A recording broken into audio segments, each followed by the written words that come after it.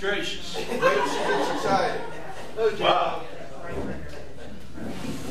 Well, if that excited you, this word today ought to really get to you. Praise God. Praise God. We were going to start now. They don't listen to you. They don't listen. Yeah. Now I'm going to look at that all during the...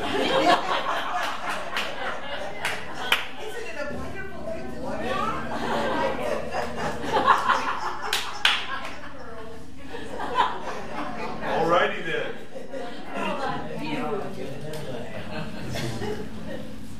We might need to pass that hammer back. Well, let's have a word of prayer and get started today. Lord God Almighty, we praise you for the privilege of studying your word and allowing your Holy Spirit to interpret it to our hearts. We ask that the word of God would come alive today as we study it, and that we would know how to proceed, that you would guide us into all truth. And we just pray, Father, for you to help us as we learn another aspect of prayer today. We ask it in Jesus' name. Amen. Amen. Amen. We are all the way up to the book of Micah, the prophecy of Micah. And I invite you to turn to chapter 1. Chapter 1.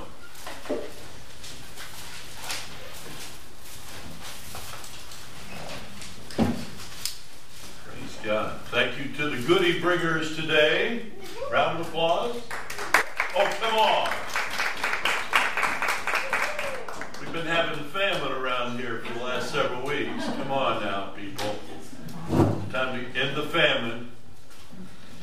The word of the Lord that came to Micah of Moresheth in the days of Jotham, Ahaz, and Hezekiah, kings of Judah, which he saw concerning Samaria and Jerusalem. Hear, all you peoples, listen, O earth, and all that is in it. Let the Lord God be a witness against you, the Lord from his holy temple. For behold, the Lord is coming out of his place. He will come down and tread on the high places of the earth. Praise God. We want to look at Micah today, and another one of the minor prophets. Somebody tell me why they're called minor prophets? Short book. Short book. Nothing about their prophecy. Nothing wrong with it. It's just the way that they choose to name it, and I don't know why, but major and minor prophets. But it's a smaller book, and you can read it in just a little bit of a setting. Micah was an Old Testament prophet, and all we really know about him is what the Lord told him to say and where he came from. He came from a little town, kind of a rural setting, south of Jerusalem, out near the Gaza Strip, and Moresheth. And we don't know much about that place because it's one of those wide spots in the road. How many of you, any of you raised in one of those kind of places? Not a big city, not a big town, just you're now entering Moresheth. The other side of the south, you're now leaving Moresheth. Just not that much. Kind of a rural community. It's like, where were you from? Well, I used to tell people, well, from Mifflinville. And it's not on the map because it no longer exists. So I just always say Columbus. But I was born and raised in Mifflinville. Where's it at? It no longer exists. No, it's a little stretch of Route 3 above and below Innis Road up north. All right. Gehenna, north of Gehenna. It would be west of Gehenna, a little bit west of Gehenna. And south of Westerville. But for all intents and purposes, I got picked on by the city dwellers in the church I was raised in. That's one leaving right over there. They used to pick on us. They called us, they said, "You people out there in Mifflinville, you bunch of hicks." They said they don't drive cars, they drive tractors. Well, it's true, but it's... well, see, Micah was from the rural side of Israel. And yet he has come under the hand of the Lord to prophesy against what's going on in Jerusalem, the kingdom of Judah, and the northern kingdom, the kingdom of Israel, whose capital was Samaria. And kind of reminds me of the ministry of David Wilkerson. David Wilkerson was a rural country preacher, Assembly of God country preacher, and everybody thought he was crazy, especially his family, when the Lord spoke to him and called him to New York City to preach from the street corners to the street games. And we have the story called The Cross and the Switchblade, the story of David Wilkerson going to New York City and encountering the drug traffic and the murderous gangs and everything. But God called him, and he brought the flair of the country to the city, and boy, did they make fun of him and his accent and those kind of things. I don't know if that happened to Micah or not, but Micah he's a country boy, and is talking to the kings and the leaders in the big cities. So he spoke out strongly against certain things, and we'll be dealing with that today. His name meant, well, it still does, it means, who is like the Lord? That's what his name means. Nobody's like him, amen? Who's like the Lord? Trying to,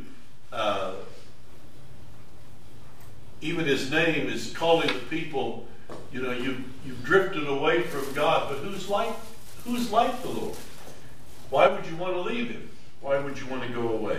Have you ever talked with somebody that you know they're backslidden, they used to follow the Lord and they've gotten away from him? Have you ever posed that question?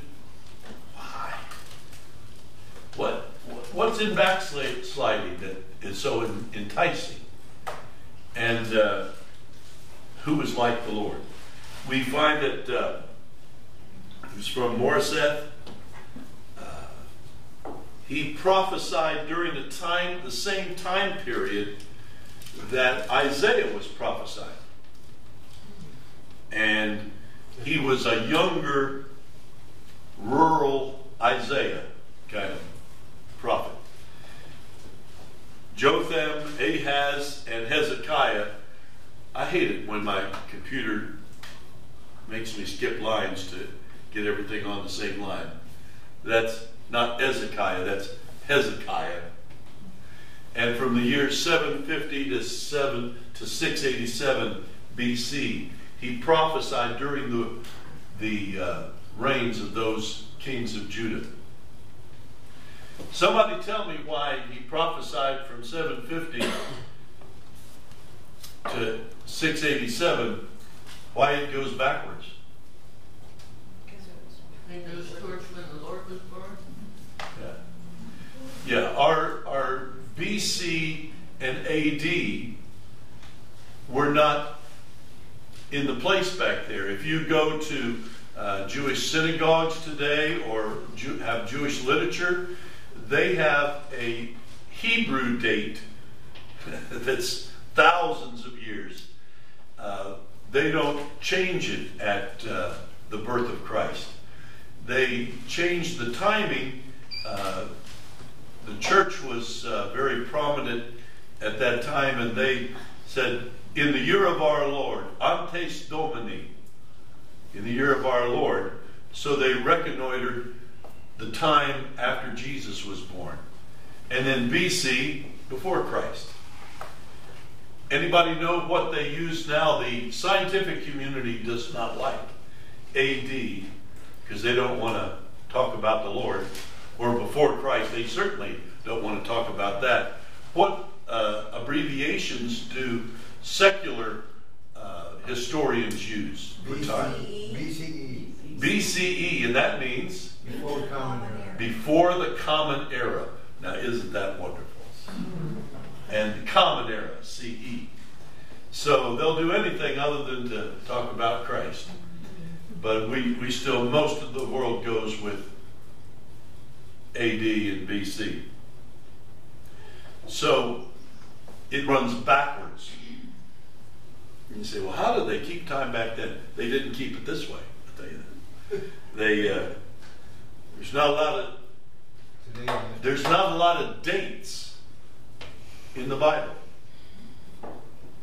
How do they determine the time setting or the framework in the Bible books if they don't use dates or years?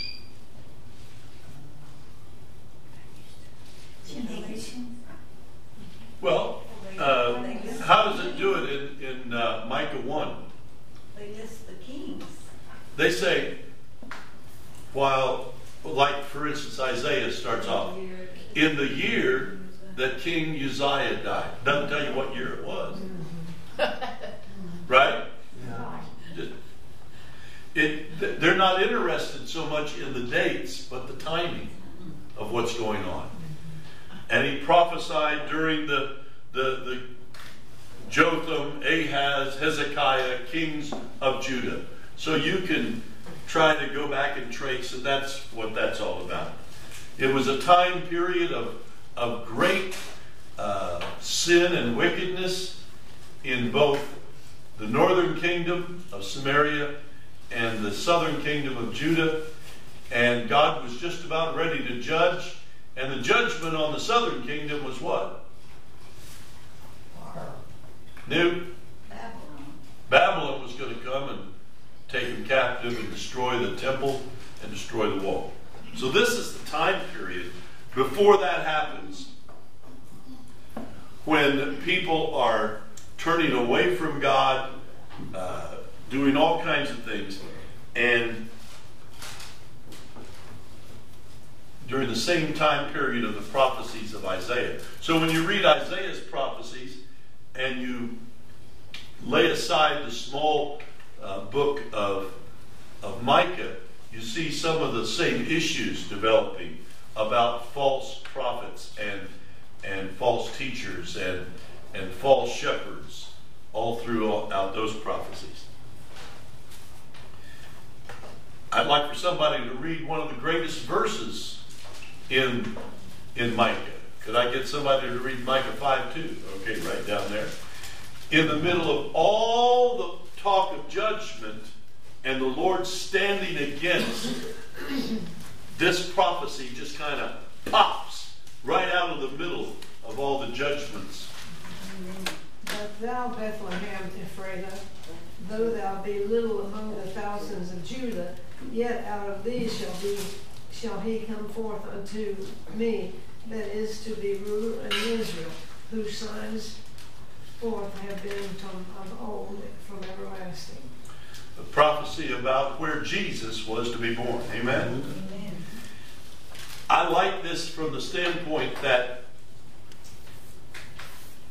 when you're reading through Micah, and that's basically what I do, read and reread and reread through it to get some of these concepts. It just kind of pops out. There's nothing before it or after it.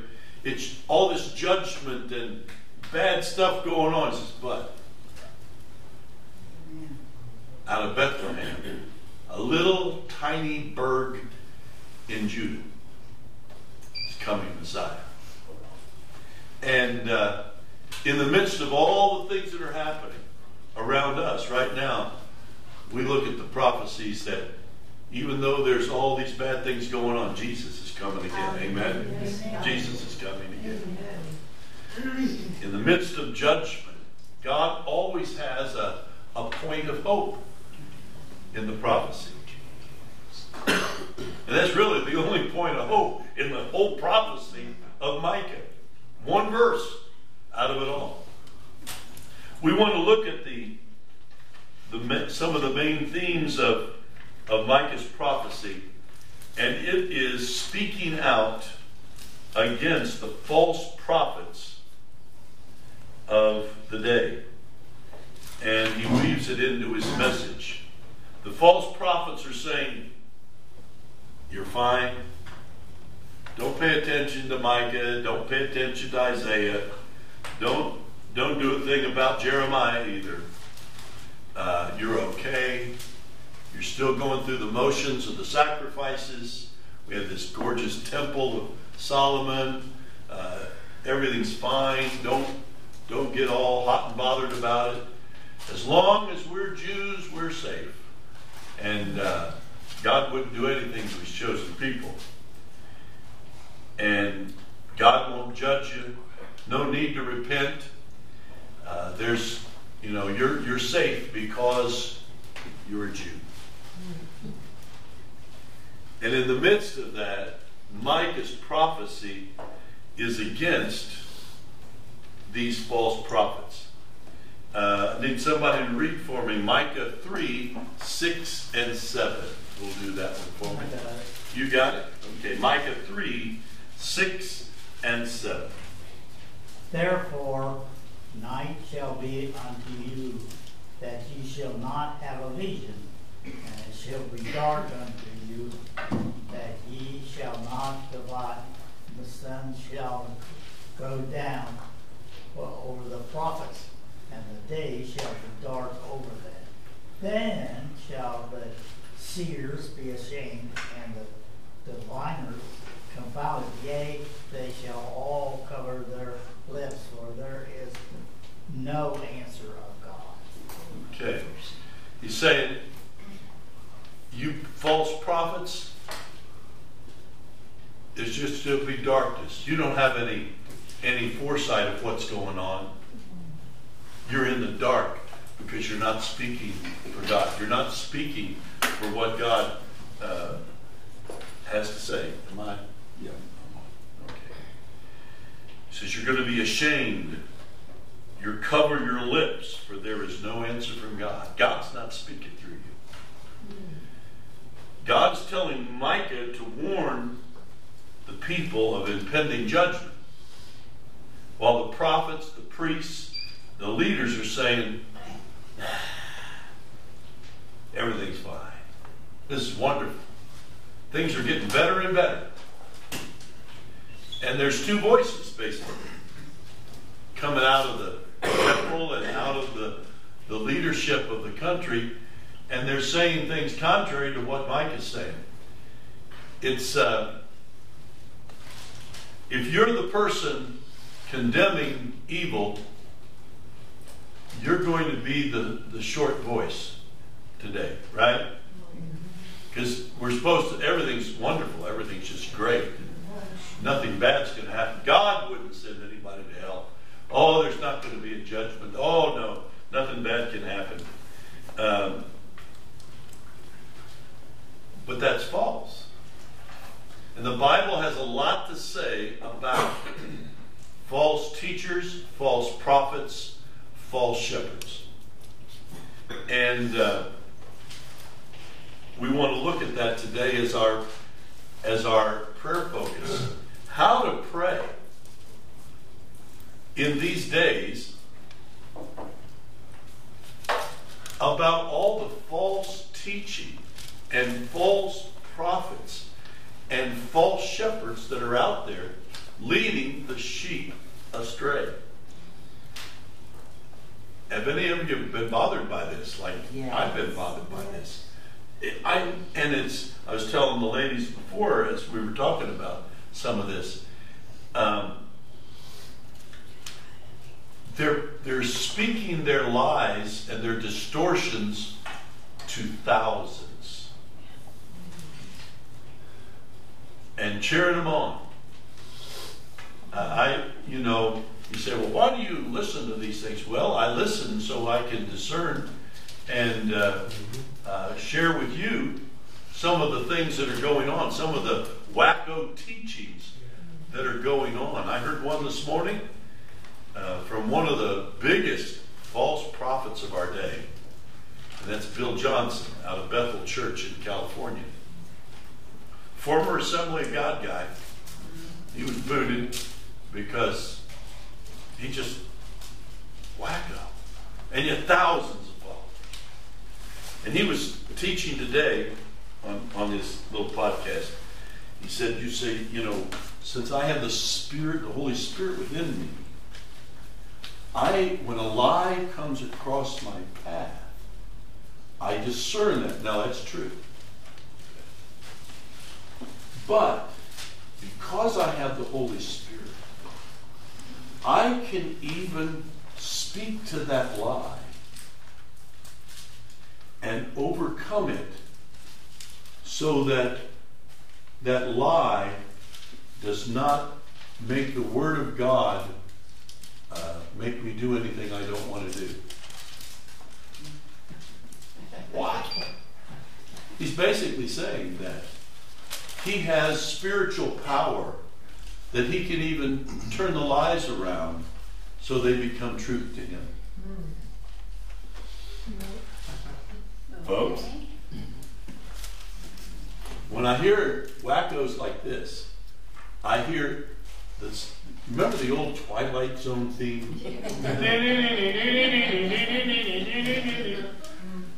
You're in the moment, It's crazy, and yet people, yeah, right on. Heard another guy, I told you about this, Ron Carpenter. He's a motivational preacher. And he said, now what you need to do, you need to focus on your dream. You focus on your dream. And you call your dream into reality now. You have the power to make your dream come true. Well, that's kind of scary. I have weird dreams. How about you? Anybody else have weird dreams? Last time my dreams were so messed up, I don't want to call them into reality. Well, maybe you can do that, but what if it's not the will of God? Right. Yeah. Right. Yeah. It's all about your dream, not what God's plan is. I don't see the Apostle Paul saying, now here's what you Corinthians need to do. You need to dream big. No, you need to focus upon Jesus. Yes. My goodness gracious. And yet, thousands are cheering. Even more thousands are buying the books and the DVDs and sending in the money. And oh my goodness gracious. Very frustrating. Because think how frustrated Micah was in Isaiah and Jeremiah. They're saying, you're living in sin, God's going to judge, you're going to lose this all if you don't repent.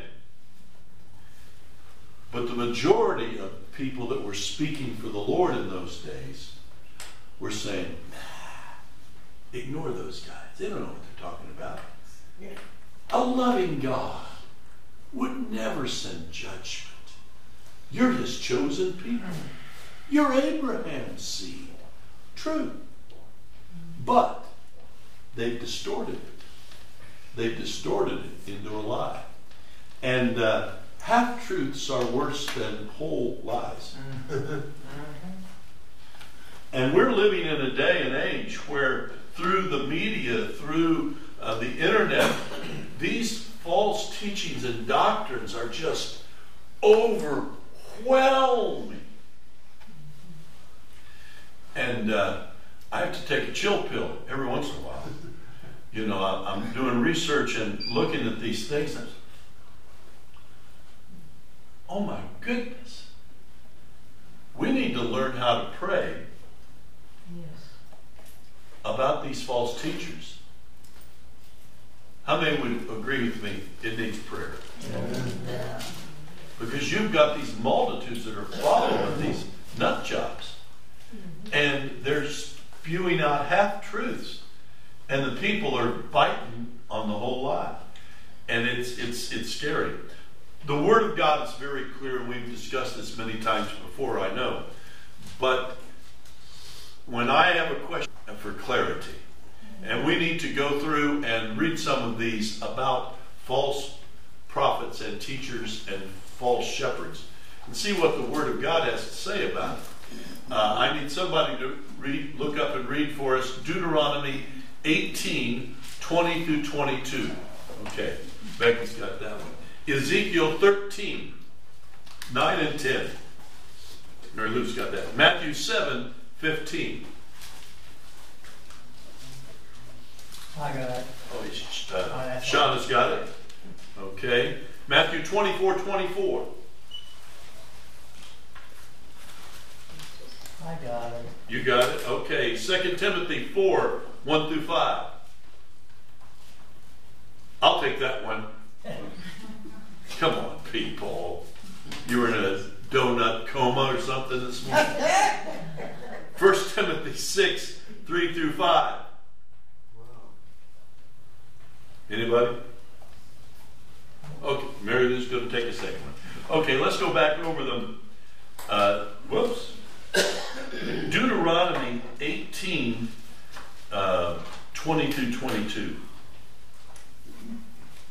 But the prophet which shall presume to speak a word in my name, which I have not commanded him to speak, or that shall speak in the name of other gods, even that prophet shall die. And if you say in your heart, how shall we know the word which the Lord has not spoken? When a prophet speaks in the name of the Lord, if the thing follow not, nor come to pass, that is a thing which the Lord has not spoken. But the prophet has spoken it presumptuously. Thou shalt not be afraid of him. So the proof is in the fulfillment. I told you before of this one prophetess that has massive following, and she prophesied that during her crusade in Orlando, Florida, that Jesus was going to return. And Jesus was going to return. And the nut jobs are out there, and they filled to capacity this massive stadium arena, expecting that during this 3-day crusade Jesus was coming.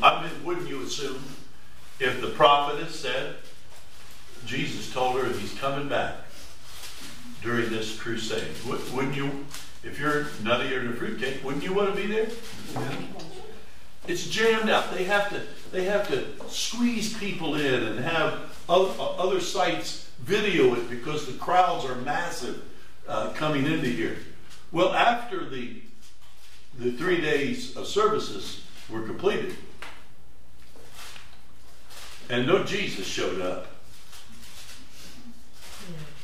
she addressed an overflow crowd the day after and said, well, spiritually, he was here.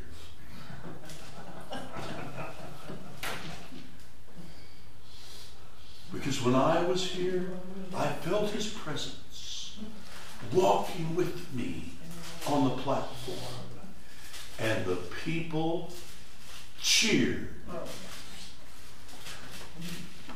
Who was that? Yeah, we want to know. Paul White? Huh? Paul White? Yeah. Paul White. Yeah. Paul White. Folks, they cheered. They cheered. And the just wackadoodle. And no discernment. They speak a lie. They speak something that doesn't come to pass, and they still cheer them on. I've always been upset about this one. Anybody remember Pat Robertson? Yeah. And God told him, he said, I have it, it's on a video file. God told him he was going to be the next president of the United States. Whoops. Missed it. And then after he didn't make it through the primaries, he changed it to say that he was going to be an advisor to presidents. And people still bought his books and funded his programs with no repentance. No repentance whatsoever. Folks, we need to know how to pray about these folks. Yes, sir. Because it's ramping up. If the church doesn't stand up and judge these things, it's going to get worse. Yes. It's not going to get any better. Ezekiel 13, 9 and 10. My hand will be against the prophets who see false visions and utter lying divinations. They will not belong to the council of my people, or be listed in the records of the house of Israel, nor will they enter the land of Israel. Then you will know that I am the sovereign Lord, because they lead my people astray, saying, peace when there is no peace, and because when a flimsy wall is built, they cover it with whitewash. He's painting a picture that says they have a shaky thing, but they just cover it with some good-looking plaster. Any of you ever bought a house like that? That they covered it with a good coat of paint, but the foundation was settling, and there were huge cracks, but it looked good. It looked good till it fell down. He said that they're going to have no part in the record of the house of Israel. Matthew 7:15. Beware of false prophets who come to you in sheep's clothing, but inwardly they are ravenous wolves. Oh. Now, who might have said this? Jesus. Jesus is telling us we need to beware of these. Because they're going to look like, well, they say they're a Christian. They say that they're a prophet or an apostle or whatever. But they are ravenous wolves. What do wolves do to sheep? Kill them. They scatter them and then they kill them. Matthew 24:24. For there shall rise false Christ and false prophets, and shall show great signs and wonders, insomuch that if possible they shall deceive the very elect. Whoa. False Christs or Messiahs, false leaders, false prophets, they'll rise, and what are they going to be able to do? Show great signs and wonders. Well, let me see. This is Jesus speaking, right? Where is the power to do these great signs coming from if it's not from Jesus? Satan himself. Wow. Isn't that scary? If Jesus is not the power source behind these signs and wonders, there's only one other option, folks. It's either deceptions, smoke and mirrors, or it's the powers of Satan from hell itself. Pastor, Yeah. do you think that some of these people that are doing that, do you think they believe it themselves? I think they believe their deceptions. The Bible says that some will believe a lie. They will believe a lie. Because, and we're going to be talking about this in a minute, but if you don't have sufficient word in you, Yes. anointed by the Holy Spirit, if somebody brings to you a partial word and you don't know what the whole word says, you're going to be deceived. You're going to be deceived. You're going to be sucked right in. And because they don't deal necessarily in bold-faced lies, they deliver half-truths that ensnare you. Well, this is true, yes. This is true, yes. And then we leap to this. I told you another one of the ones that's just gnawing at me is Jonathan Cahn. He was a former atheist. He's Jewish. He says he's a rabbi now. And he's written tons of books that have millions of followers. And I was watching one of his podcasts, and he has his new book. He's trying to sell his new book. His new book, The Ancient Gods. You seen that on the Ancient Gods? He is saying that what's happening in America is a reviving of the ancient gods of the Middle East. And so we're fighting these ancient gods of demonic spirits.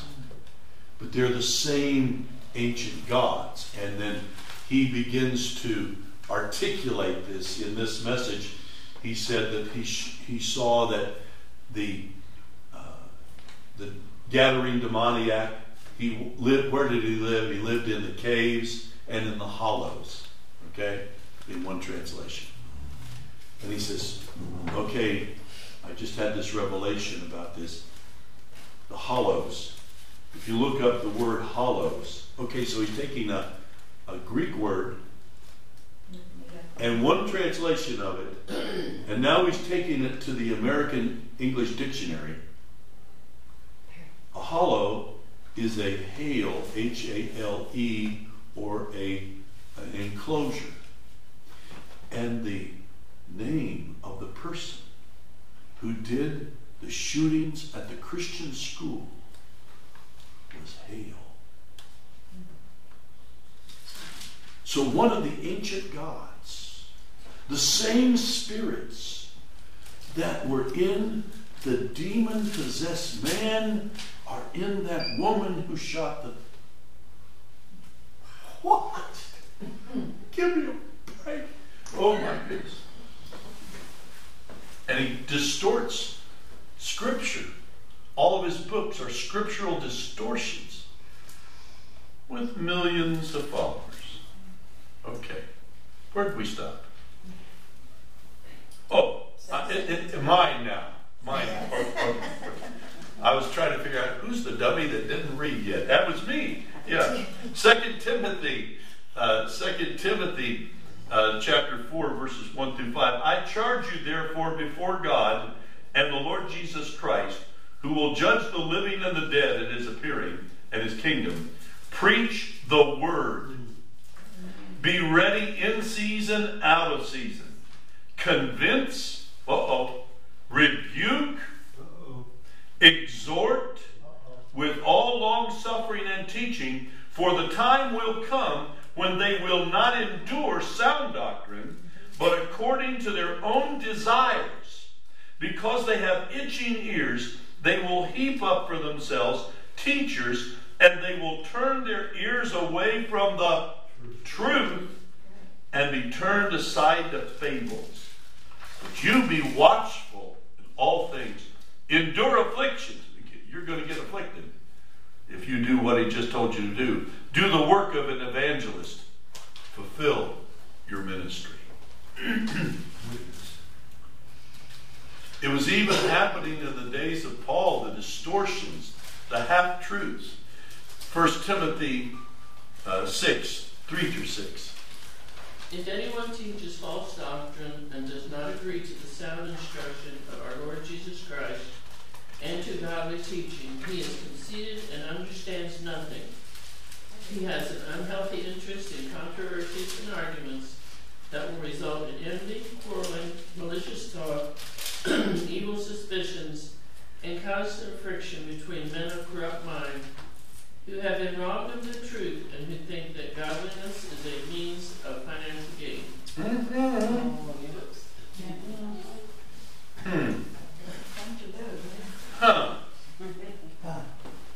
That godliness is a means of gain. From such, withdraw yourself. Got to put some distance. One of the major problems is the acceptance of this garbage by people that know better. And they just don't want to make waves, I guess. We need to know how to pray over this issue of false teachers. It was an issue for Micah, for Isaiah, for Jeremiah. All throughout the Old Testament, it's an issue today. How to pray. First of all, pray they are exposed for what they are. Amen. Pray that they are exposed for what they are. The important thing here is that we need to really pray, because it's not going to solve itself, folks. This rampant dialing up of false teachers and their books and their videos and all their stuff, it's not going away, folks. It's getting worse. And God's people, we can't stick our head in the sand and say, well, if I just ignore it, it'll go away. No, it won't. And Paul's instruction to Timothy, he says, you got to preach the word. And you've got to rebuke. What's a rebuke? Turning away. Huh? Turning away. Turning away is repent. Rebuke would be what? Like a chewing confront out. them. Get in their face Yeah, confront them. Yeah. and confront them with the word of God. Yeah. I rebuke you in the name of Jesus. But the trouble is, some people use that as an everyday thing. Yeah. Yeah. You say something, I rebuke you. Could you tell me again for sure what Paula White said that was not right? That Jesus was coming back during her service. Which service? The one that she had in Orlando. Yeah, Jesus was going to come back on that very stage with her. So that's already passed then. Oh yeah, that was 3 years ago. Oh, my Lord. He came spiritually. Oh yeah, he came spiritually. That's what she said. He was walking with her on the platform. Doesn't that put And they cheered. doesn't that put a burden on you to tell the people, warn the people? Yeah. The same instruction that Paul gave to Timothy is the same one I have to walk under as well. If I'm silent, I'm in trouble. Not with the world, but with the Lord. See There was some other comment back there. Somebody said something. We're just chit-chatting. See that pastor in Germany, he made the comment, he should have said something, but he kept back from warning the people. You know who we're going to start talking about. In World War II. They hung him. Yeah. Dietrich Bonhoeffer did not hold back. Did not hold back. He spoke out against the tyranny and the extermination of the Jews, and it cost him his life. He was killed. But many held back and didn't speak out. So we can suggest, how many of you, let's take a vote here today, how many of you think these false teachings and false doctrines and things are going to go away on their own?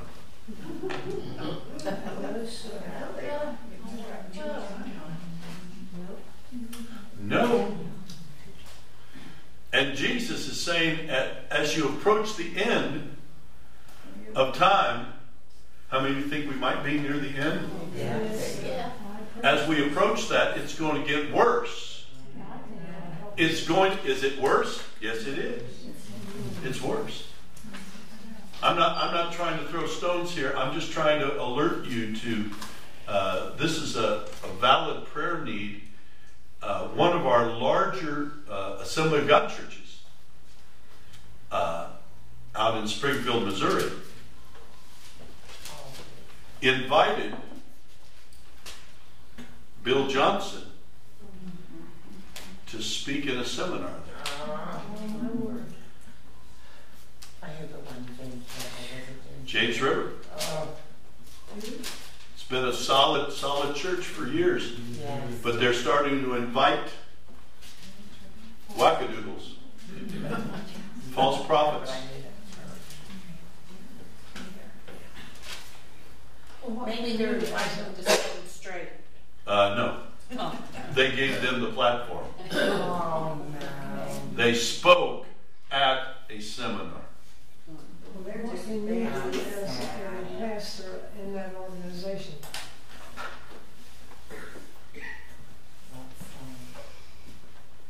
I have no power in the Assemblies of God, or the Church of God, or any other church. But I know somebody who has power. Hallelujah. I know somebody who has all power and authority. Amen. I know somebody that has commanded me to pray. And he hears our prayers. Amen? Amen. And he's not just commanded me to pray. All of us, we can pray that these false teachers, false prophets, false shepherds are exposed for what they are. Yes. Don't be in a hurry, because it isn't going to probably happen overnight. But it can happen. The exposure can come in a variety of ways. People that have lifted themselves up, you've seen some people that have lifted themselves up fall pretty hard. And I'm not saying it's going to be easy on the church in general when they fall. But folks, we need to be praying for these lies to be exposed, because people are swallowing this stuff and being led astray. All kinds of perverted doctrines out there that you don't need to repent. Yeah. So the overseers of the Missouri folks that are not overseeing the church? You know what I mean, the overseers of the Missouri? Yeah. The general superintendent and the other groups, they're playing to the crowd right now.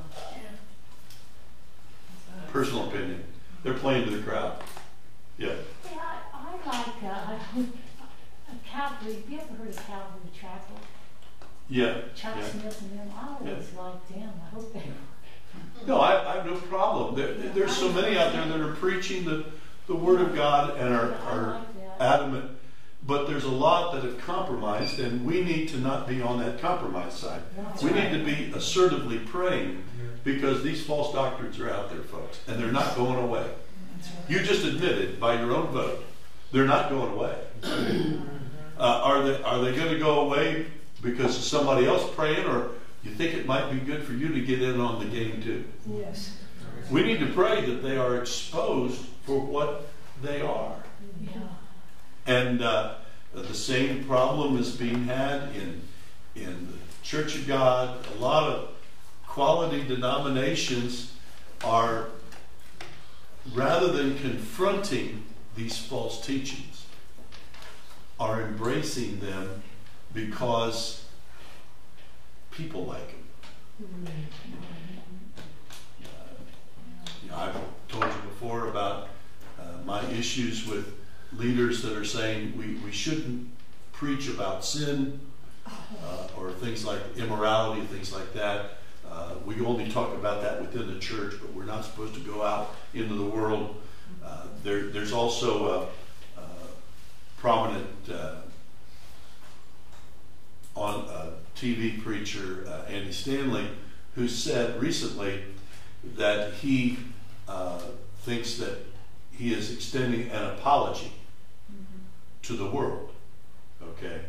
He's extending an apology for the way Christians have told them that they need to change and live according to God's word. No, he says, we are to live according to God's word.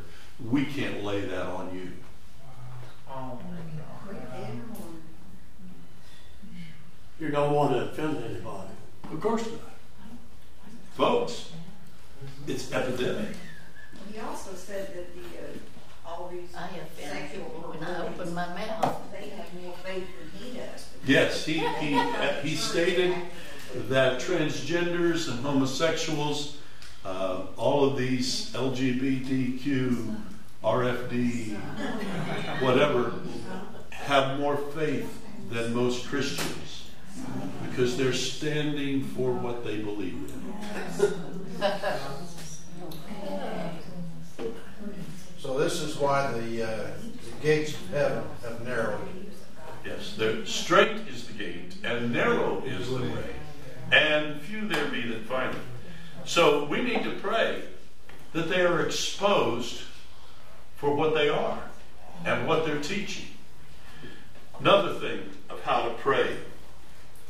Pray their followers see the light through the Word of God.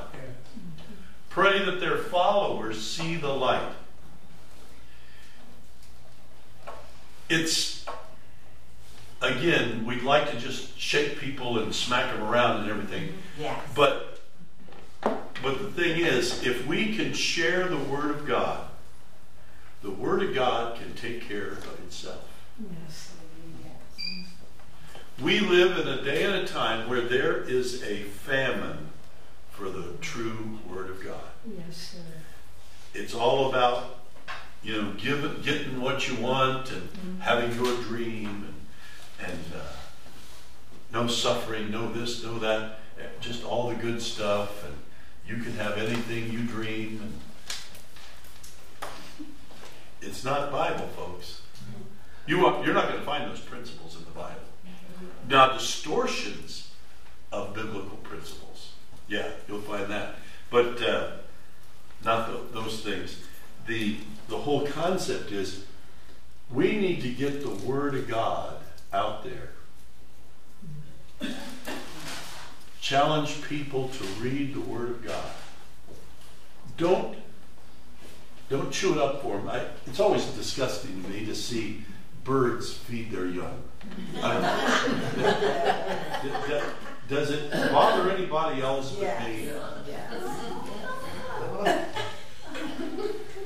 And what do the birds, how do they feed their young? They go get the worm, they chew up the worm, They spit out. and then they spit out the worm. And the little one just chew it right up. And I get nauseous when I think. Now that they're used to that. Huh? The birds is used to that. I know they're used to it. But we're not to have bird brains. The Word of God can take care of itself. We need to share the Word of God with people. Not just our digesting of it. If I can get somebody into the Word of God, the Holy Spirit can get a word in there too, because He's the author of it. If I can just get people into the Word of God, challenge people. People say, well, I don't believe this. Hey, let me challenge you. Read a chapter a day. Well, I don't see what. Well, if it doesn't do anything for you, that's fine. But challenge people to get in the Word, whether it's a verse or whatever.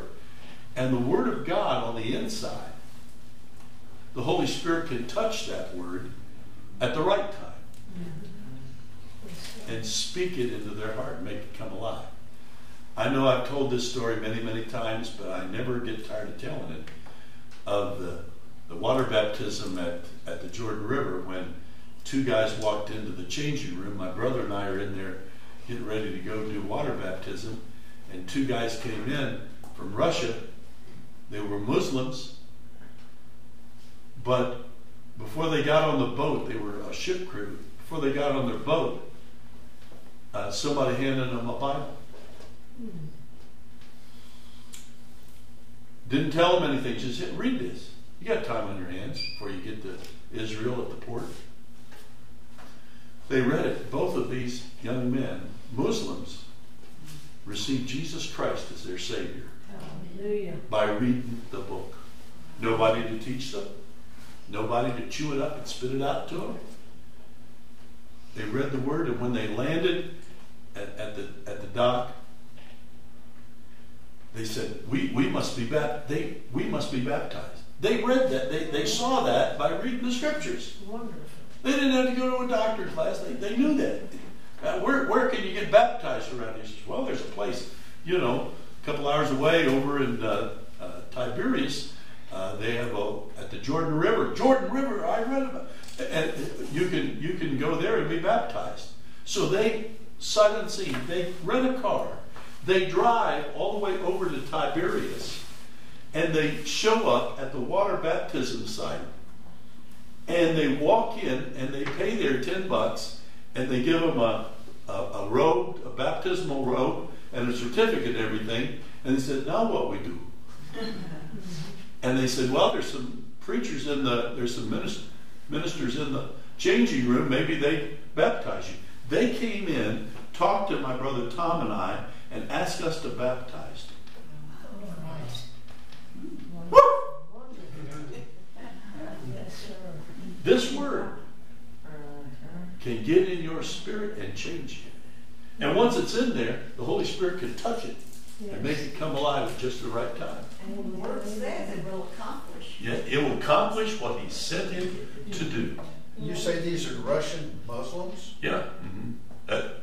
There's a lot of Russian Muslims. Yeah. It's a big thing going on up there. Huge. Muslims have large families. Well, they do, but Russians used to.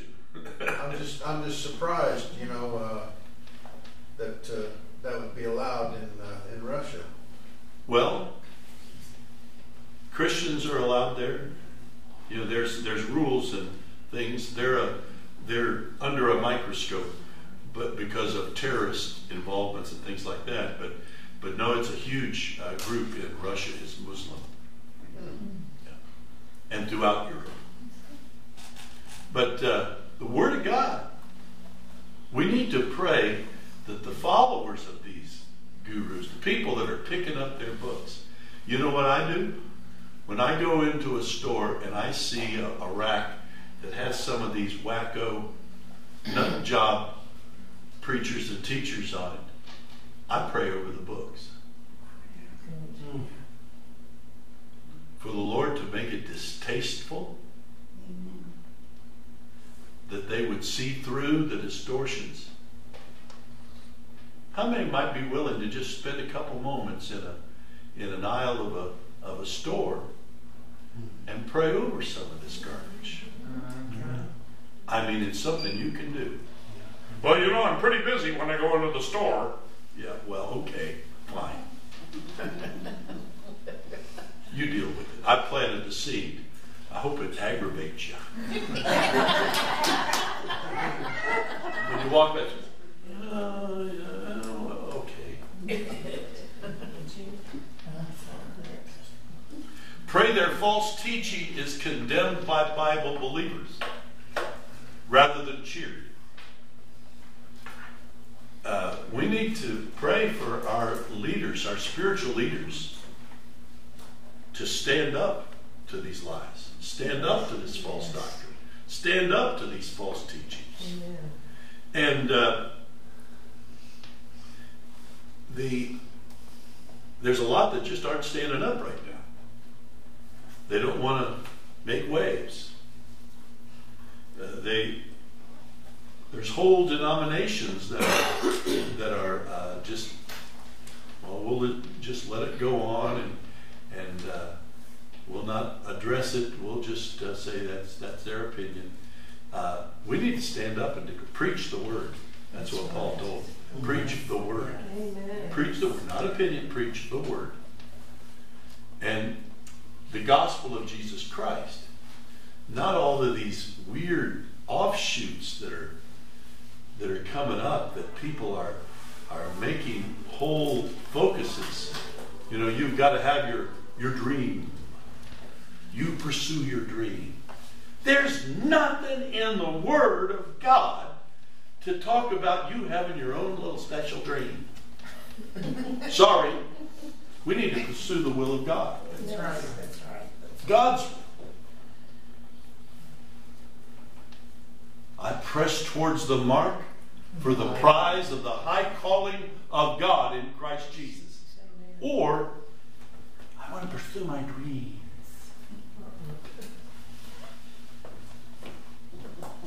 But it's in all the cards. I know. We need to pray for spiritual leaders to step up and be spiritual leaders. Pray that their hold on people's minds is broken. Yes. That their mind, the hold on their minds. And as we studied in the book of Acts several years ago together, Acts 16:16, you have the little girl that's following Paul and Silas around. Remember that one? Yeah. You have the little girl following her around, and now it happened as we went to prayer that a certain slave girl possessed with a spirit of divination met us, who brought her masters much profit by fortune telling. And the word there is puthon. It's the same word for python. Now, python doesn't kill you with poison. It just squeezes the life right out of you. And the way that a python operates, if you pick up a python and you drape it around, you see people draping around, you say, well, why aren't they squeezed to death? Anybody know why? Because the python has to sink its fangs into a solid, immovable object and gain a position to squeeze the life out of you. It can't just squeeze on itself. It has to be anchored in something so that it can squeeze you. And we need to pray that the anchor is broken. Yes. That people have given place to the devil in some of these teachings. And people's minds are just, the word is being squeezed out and these lies are being cemented in. I'm sorry for talking too much today, but it's that's your job. My job is to talk. Well paid. The python spirit wraps around the mind and heart with false teachings, fortune tellings, and things such as this. We need to pray over false teachers, preachers, shepherds. How can a shepherd be false? How could a shepherd?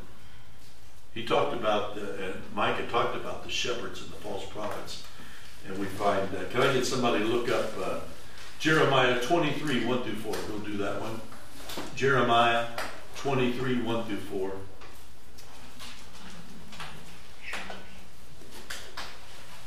Okay. Marshall. Okay. And then verse 50, chapter 50, verse 6. If you could do, okay, Tom will do that. Okay. How does a shepherd lead a flock astray? By preaching his words instead of the Lord's words. Preaching his words, his opinions, his those kind of things, rather than the Word of God, to preaching what's popular, what's thrilling, what's contemporary, safe. Yeah. Say what each ears want to hear. Yeah. What people want to hear Is that what they want to say? Jeremiah 23, 1 through 4. Woe to the shepherds who destroy and scatter the sheep of my pasture, says the Lord. Therefore, thus says the Lord God of Israel against the shepherds who feed my people. You have scattered my flock, driven them away, and not attended to them. Behold, I will attend to you for the evil of your doing, says the Lord. But I will gather the remnant of my flock out of all the countries where I've driven them, and bring them back to their folds, and they shall be fruitful and increase. I will set up shepherds over them, who will feed them, and they shall fear no more, nor be dismayed, nor shall they be lacking, says the Lord. And then chapter 50, verse 6. My people have been lost sheep. Their shepherds have led them astray. They have turned them away on the mountains. They have gone from the mountain to the hill. They have forgotten their resting place. So, in what other ways do they lead people astray? These false shepherds. They mix a little bit of truth with it. They mix a little truth in it so it's palatable. Just a spoonful of sugar helps the medicine go down the medicine. Okay, Mary Poppins philosophy. But how many of you have ever had to give a pill to a dog? Anybody ever had to give a pill to a dog? Now, are they real accepting of pills, generally speaking? How do you get that pill down that dog? You gotta hide it in something. You gotta hide it in something. Hide it in something they like.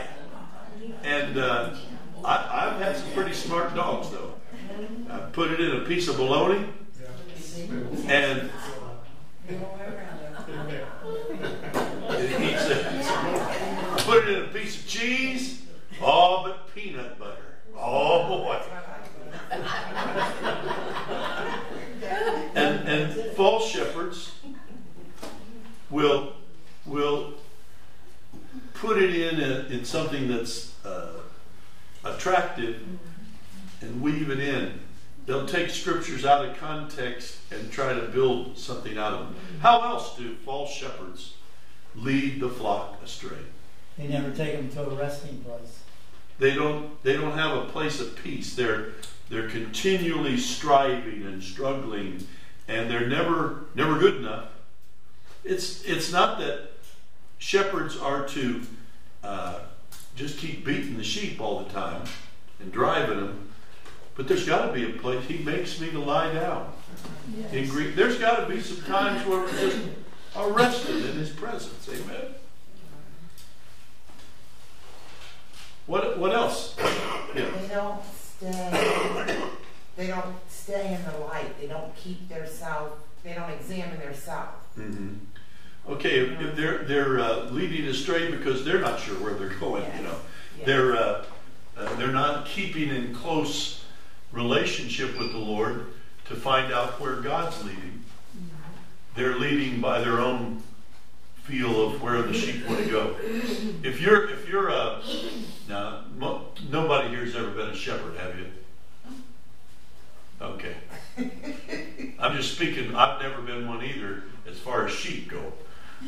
I've studied a lot about it, but if you let the sheep go where they want to go, you got a problem. Because sheep are stupid, and they'll go wander off. They'll eat a big grassy meal and frolic and have a heart attack. They'll stick their snout right into a babbling brook and almost drown themselves. So you got to be watchful. You can't just let them run themselves and not pay attention to them. Remember, it said that they did not attend to them. False shepherds are in for the role or the position. They want the wool, but they don't want to care for the sheep. And we have a rage of false shepherds out there today that don't really care a lick about the sheep. It's all about the numbers and the finances and the things such as this, power, control, whatever. And we need to be a praying people, because it's not going away anytime soon. And we need to pray. Let me review it a couple seconds here. We need to pray that false shepherds are exposed for what they are. One of the gifts of the Holy Spirit is discerning of spirits. Now, discerning of spirits is not just figuring out what a demon looks like or where a demon's at, but the spirit of the demonic or the spirit of the person that can be not right with God, that there's something wrong there. We need to ask the Lord to give us a discerning heart. Yes. We need to feed on the Word of God so we know when things are false, when they're not according to the Word when they don't line up That's right. with the Word of God. We've got to feed on the Word of God. The Scripture says, "Oh, taste and see that the Lord is good." And the whole Psalm 119 Psalm is all about the Word of God. Taste and see that the Lord is good. As we feed upon the Word of God, anything that is off is evident to us. But if we're not into the Word, if we're not studying to show ourselves approved unto God, a workman that needeth not to be ashamed, rightly dividing the word of truth, it takes study. It takes. We need to ask the Lord to help us to feed on the word and rightly divide and discern. You say, "Well, Pastor, where do you figure these things out?" It's not that I'm going around looking, but I'm trying to feed on the word so that if the word's here and I'm looking around and it doesn't line up with what's being taught or practiced, and many times maybe you'll find yourself doing the same thing. I don't know why exactly, but that doesn't line. That just doesn't line up. That's the Holy Spirit working with you, because He has all truth and we don't. But He will guide us in that direction. There's times where I don't know what's wrong, but I know it's wrong. Yes, yes. And they say, "Well, tell me what's wrong." I don't know what's wrong. But the Holy Spirit's doing His job. He's letting me know, stay away from that. Yeah. Run from that garbage. Get away from that. You say, "Well, what's the harm if they're doing this? What's the harm of that?" Well, the harm is, if you'll believe one lie, you'll believe a second. That's right. One of those things where people will talk about somebody who has just died. And they say, "Well, they're an angel now. They're an angel now." And I always, you say, "Why don't you just keep your mouth shut? It's a harmless thing." No, it's not harmless.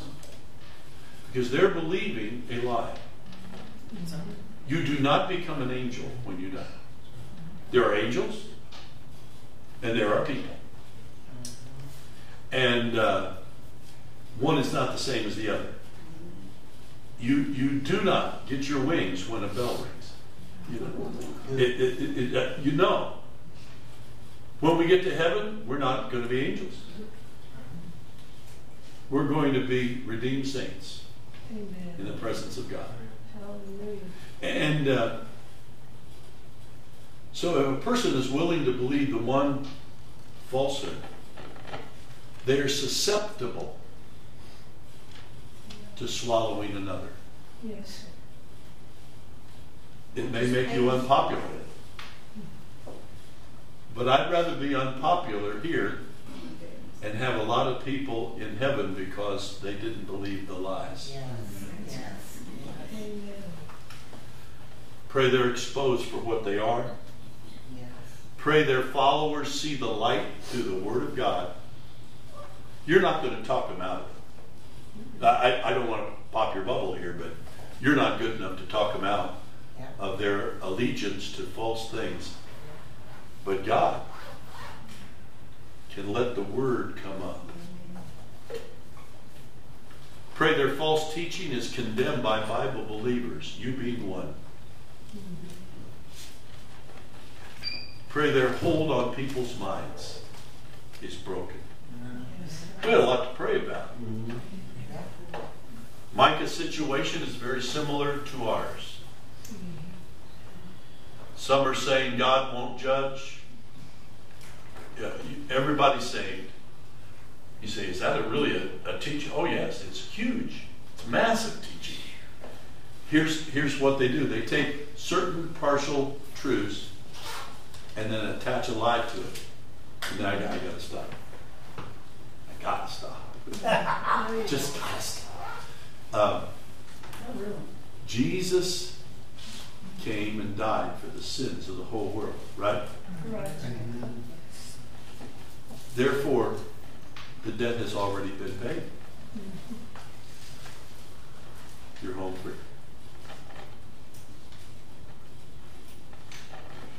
The wages of sin is death, but Jesus already died. Therefore, He paid your tab. You don't have to do anything. You don't have to repent. You don't have to change your life. You don't have to invite Jesus Christ into your life. You don't have to confess your sins. You see, that's taking one thing and divorcing it from the rest of the Word of God. And this is a massive, I'm not exaggerating, this is a massive teaching that is going on right now. You don't need to get people to repent. They're already saved. The price has already been paid. Well, now, why would people want to believe that? Because it's an easy way. It's an easy way, and it takes you out of any guilt if you have any loved ones. We always pray for unsaved loved ones, don't we? Yes. Well, we don't need to do that no more. Because they're already saved. Now, who would be glorified by that teaching? Satan would be glorified, because we're suggesting that they don't need to do anything to be saved. Even the jailer said, "What must I do to be saved?" Yeah. He knew. He had to do something. And believe on the Lord Jesus Christ and you'll be saved. Now, why didn't Paul tell him, "You're fine"? Don't worry about it. Jesus already died for your sins. You don't have to do another thing. Just bring us some soup. You know. But he didn't say that. Amen? You got to take the whole Word of God. But Satan is rejoicing for this teaching, because people stop praying for their unsaved loved ones, stop witnessing to their unsaved loved ones, stop trying to reach them with the gospel. Tom knows this one. I was just grieved in my heart. I was at a funeral, and the minister said a lot of nice things about the deceased, all true, but never gave an invitation to the scores of people in that room who were lost and going to hell. I was just grieved. I just groaned it. Did he say anything wrong? No. But he missed an opportunity to reach people with the message of salvation. And that was good. He chalks that up as a win. Boy, the person that died was a godly person, loved the Lord, and she's out of the picture. She was praying for their salvation all of her life, and she's out of the picture now, and they didn't hear anything to change their mind. Everybody's going to see her again. No, you're not, if you don't know Jesus. Okay, I'm sorry. I talked too much today. I apologize. No, that's good. I'm going to sit down now. I'm going to sit down now. No, that was good. That was good.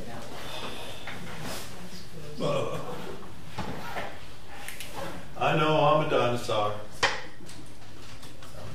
my pride. You and Don Lemon. What? You and Don Lemon. Don Lemon. Oh. You don't have to take that.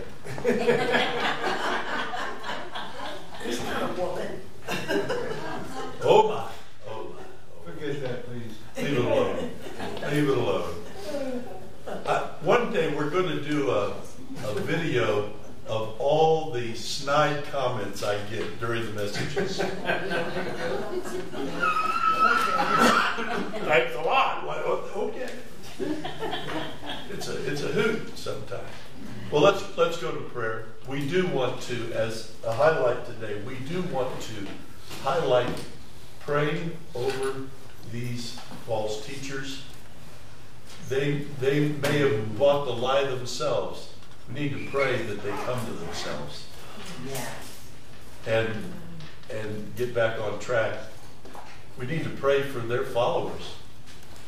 They'd see the reality of God's word, not believe the half-truths.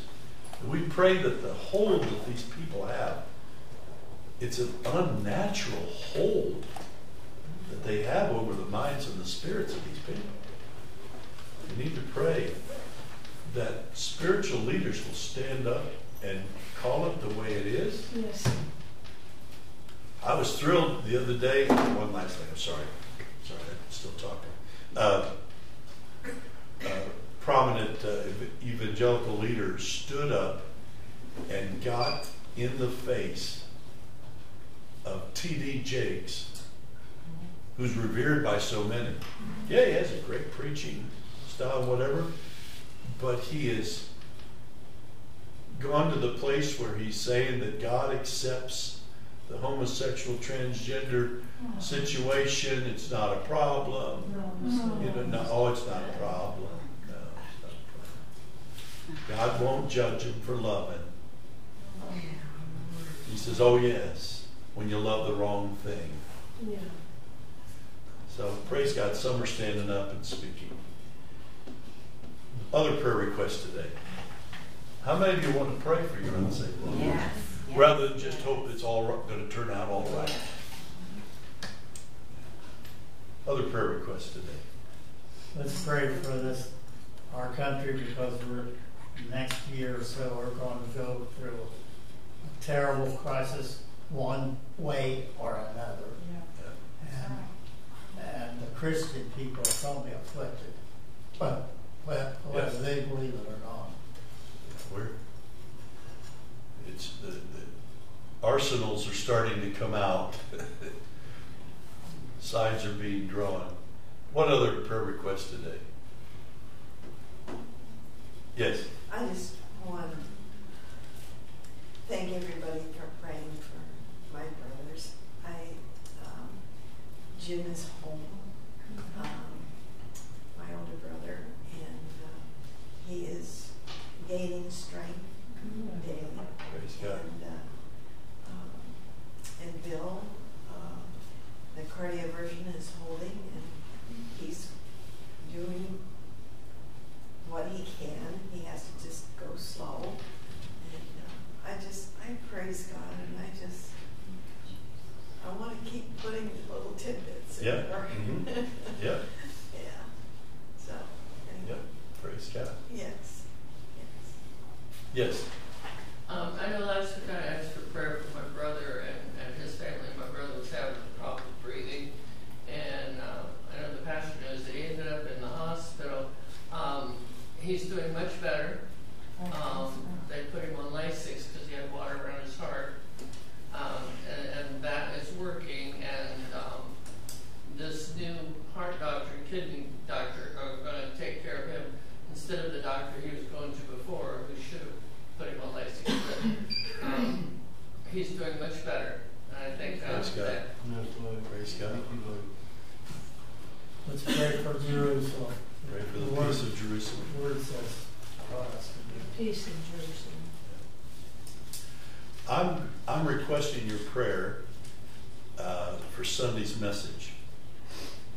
The Lord has laid on my heart a message that I don't want it to be misconstrued. I I'm not lifting up Satan. I want to unmask him. The devil. It's simply titled Unmasked. And we're going to be looking at who he is and what he does. And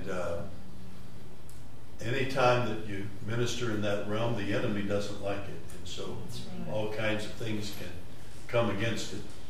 And so I would appreciate your prayers as we're preparing and getting ready for Sunday services. I'm believing that the Lord is going to bring some breakthroughs, and some watching on live stream can have some breakthroughs, and God can do some great things when Satan's ploys are unmasked and we're not walking around in a fog. So I appreciate your prayers. Well, let's go to prayer right now. And could we have several lead us out in prayer? Could we, first of all of us, before anybody leads out, could we all just begin to pray over the false teachings and prophets and false shepherds that are out there that are leading people astray, half-truths and warped doctrines that are developing an appetite for that kind of thing in people, and they're going to want to satiate that hunger by continuing in error. Could we have a few lead us out in prayer over those matters before anything else? Lord Jesus.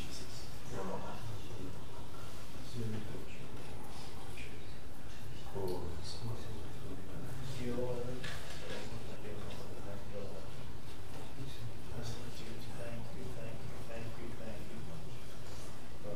Shalom Korea, Namasandari Kiria, Namasatari Kiria, Namokoria.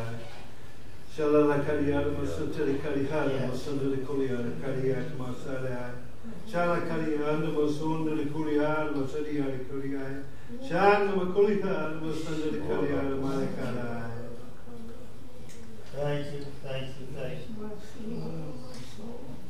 Praise God. The Lord would say to his people that there is a smoke that is rising. It's covering, it's choking, disturbing, but there is a strong breeze. The breath of the Holy Spirit would disperse it, would blow it from the hearts and minds of those who have been enshrouded by it. Pray that the winds of the Spirit, even as Ezekiel did, would come from the north, the south, and the east and the west, and breathe life, and breathe hope, and disperse the smoke of the falseness.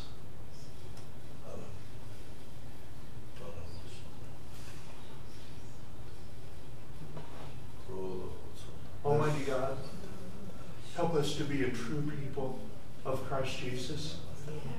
Let us stand firmly upon the word of our God daily and allow Holy Spirit, who abides within us, to truly guide us and direct us in all truths, to help us to pray, to help us to take a firm stand in doing what is right daily, regardless of the price that we may be required to pay.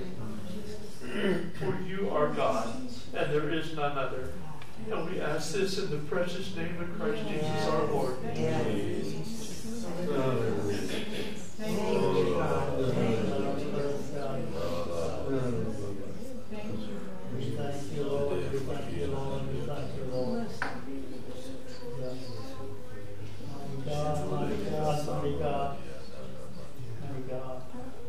Dear Lord God, we ask you to look down upon your people at this time, Lord.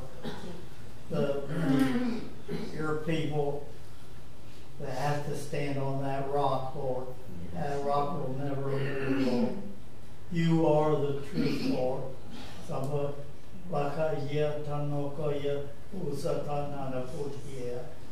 You are our light, Lord, and the path to follow, Lord. Look down upon every request, Lord, that it comes up for you, Lord. First, surely you are a prayer answering God, Lord.